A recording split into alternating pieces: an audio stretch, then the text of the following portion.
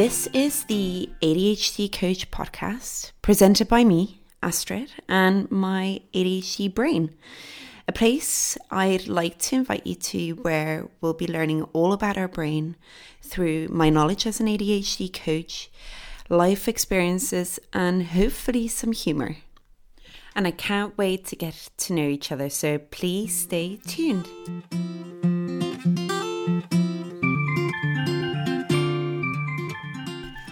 Hi everyone, and welcome back to the ADHD Coach podcast by my brain and I. It took a while to launch the first episode due to Apple Podcasts being, let's say less than cooperative. And let's start this journey of exploration together. I'm right here by your side to help you on this path. And in this episode, I'm sharing some key facts about ADHD, a snippet of executive functioning, and this major learning I went through a few years ago, which I will share later on in this episode. But first of all, some key facts. In the past, ADHD was split into two, ADD and ADHD. Now, DSM-5 criteria has actually changed this to three subtypes. So you will have ADHD primarily inattentive, primarily hyper, or the combined version.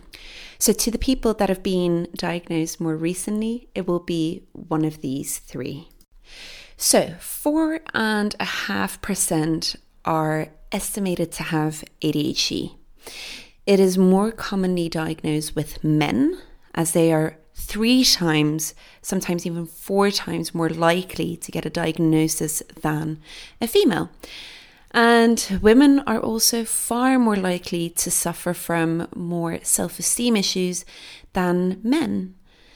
And it was also believed to be just a childhood condition, which has thankfully now been corrected to also realizing that adults really struggle with it. And with adults, we notice that it can not only impact us at school, but also in some key life areas such as work performance, relationships, friendships, and basic life admin being really hard. And being clear that a diagnosis is very serious. It's a very serious assessment by a clinician and can oftentimes take a long time. Definitely here in the UK, the waiting lists are enormous. Even after years of a diagnosis, people tend to realize that it is impacting them more than they initially thought. We might suspect we have it, and yet when it gets confirmed, there's a sense of, what now? How do I organize myself better? How does my time management get better? How can I actually work on this? And I am so glad you're listening because I understand every single moment. I've been there, my clients have or are, and it isn't easy. Whether you've got confirmed ADHD or you're in the process or you're even supporting a partner or a child with ADHD, I know you're wanting to put all the work into finding the strategies that work and know that these routines and tools are going to help more on a long-term basis. And here I will say that I believe in really putting a lot of emphasis on understanding how your brain is different, where challenges might occur more than neurotypicals, and how we really can build, find, and implement routines and strategies that last for you and that are personal to you. It's also the feedback I get a lot from clients that now they understand their brain, they're able to accept and embrace to work with it, and that it makes them unique. I actually just worked with a client on a complete life-changing journey of self-awareness, but the time management piece was really the very urgent topic she brought to the coaching space. But just after a few weeks, we worked through so much more than that was holding this client back. You know, now this time management isn't even a true worry anymore. There's a calm within the client that just came through exploration, self-acceptance, and definitely changing that self-critical towards a more self-rewarding and self-understanding self. So obviously understanding our brain is key. Well, let's have a little chat about executive functioning.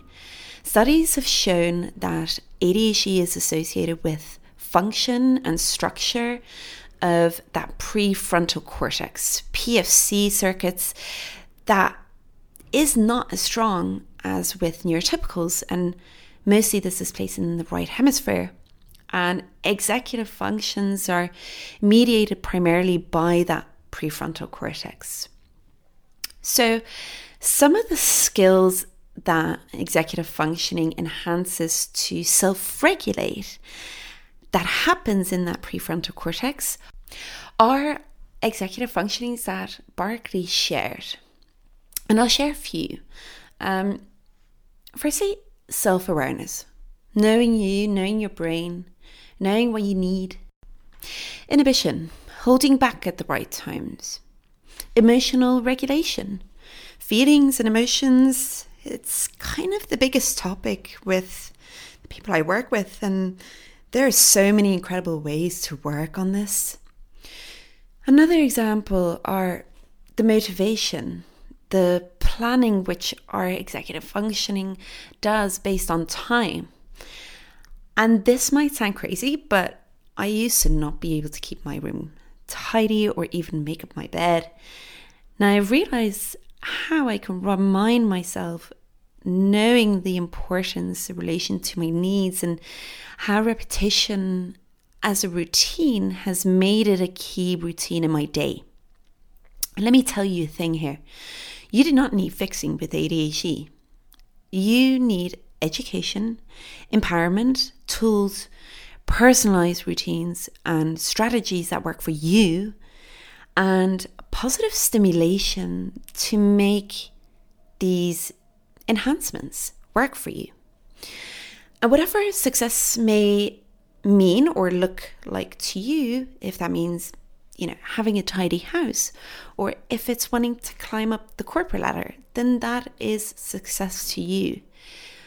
I'm still recognizing new strategies I need to implement or add to my routines every single day. Definitely now with running my own business, and that is why I need to cover the most important learning I did over the last few years, and that is growth mindset. So, what is it? Let me give you some examples of what a fixed mindset says and how a growth mindset changes that chat. So let's put them side by side. First example, a fixed mindset will avoid the harder tasks, the ones that feel uncomfortable, new. I don't really want to do this. I really can't do this. I'm sure you can think of one.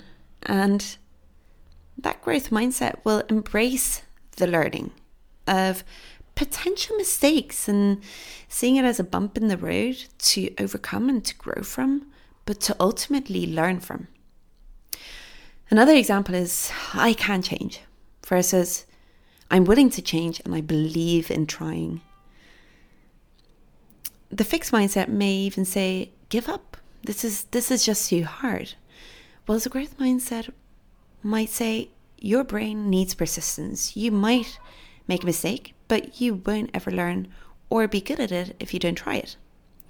And like Albert Einstein said, who suspectedly had ADHD, fun fact, failure is success in progress. So let me just repeat it. Failure is success in progress. And I want to stop here and ask you, what is the one thought you always say to yourself that is fixed? And how can you change it into a growth thinking thought? Do it and send your response to me. This is where I really believe you learn how things can actually change and how we can work with our neuroplasticity, which is something I will be covering in the next episode. So hold on tight, but remember this: you're whole, ready, you're a strong, talented person.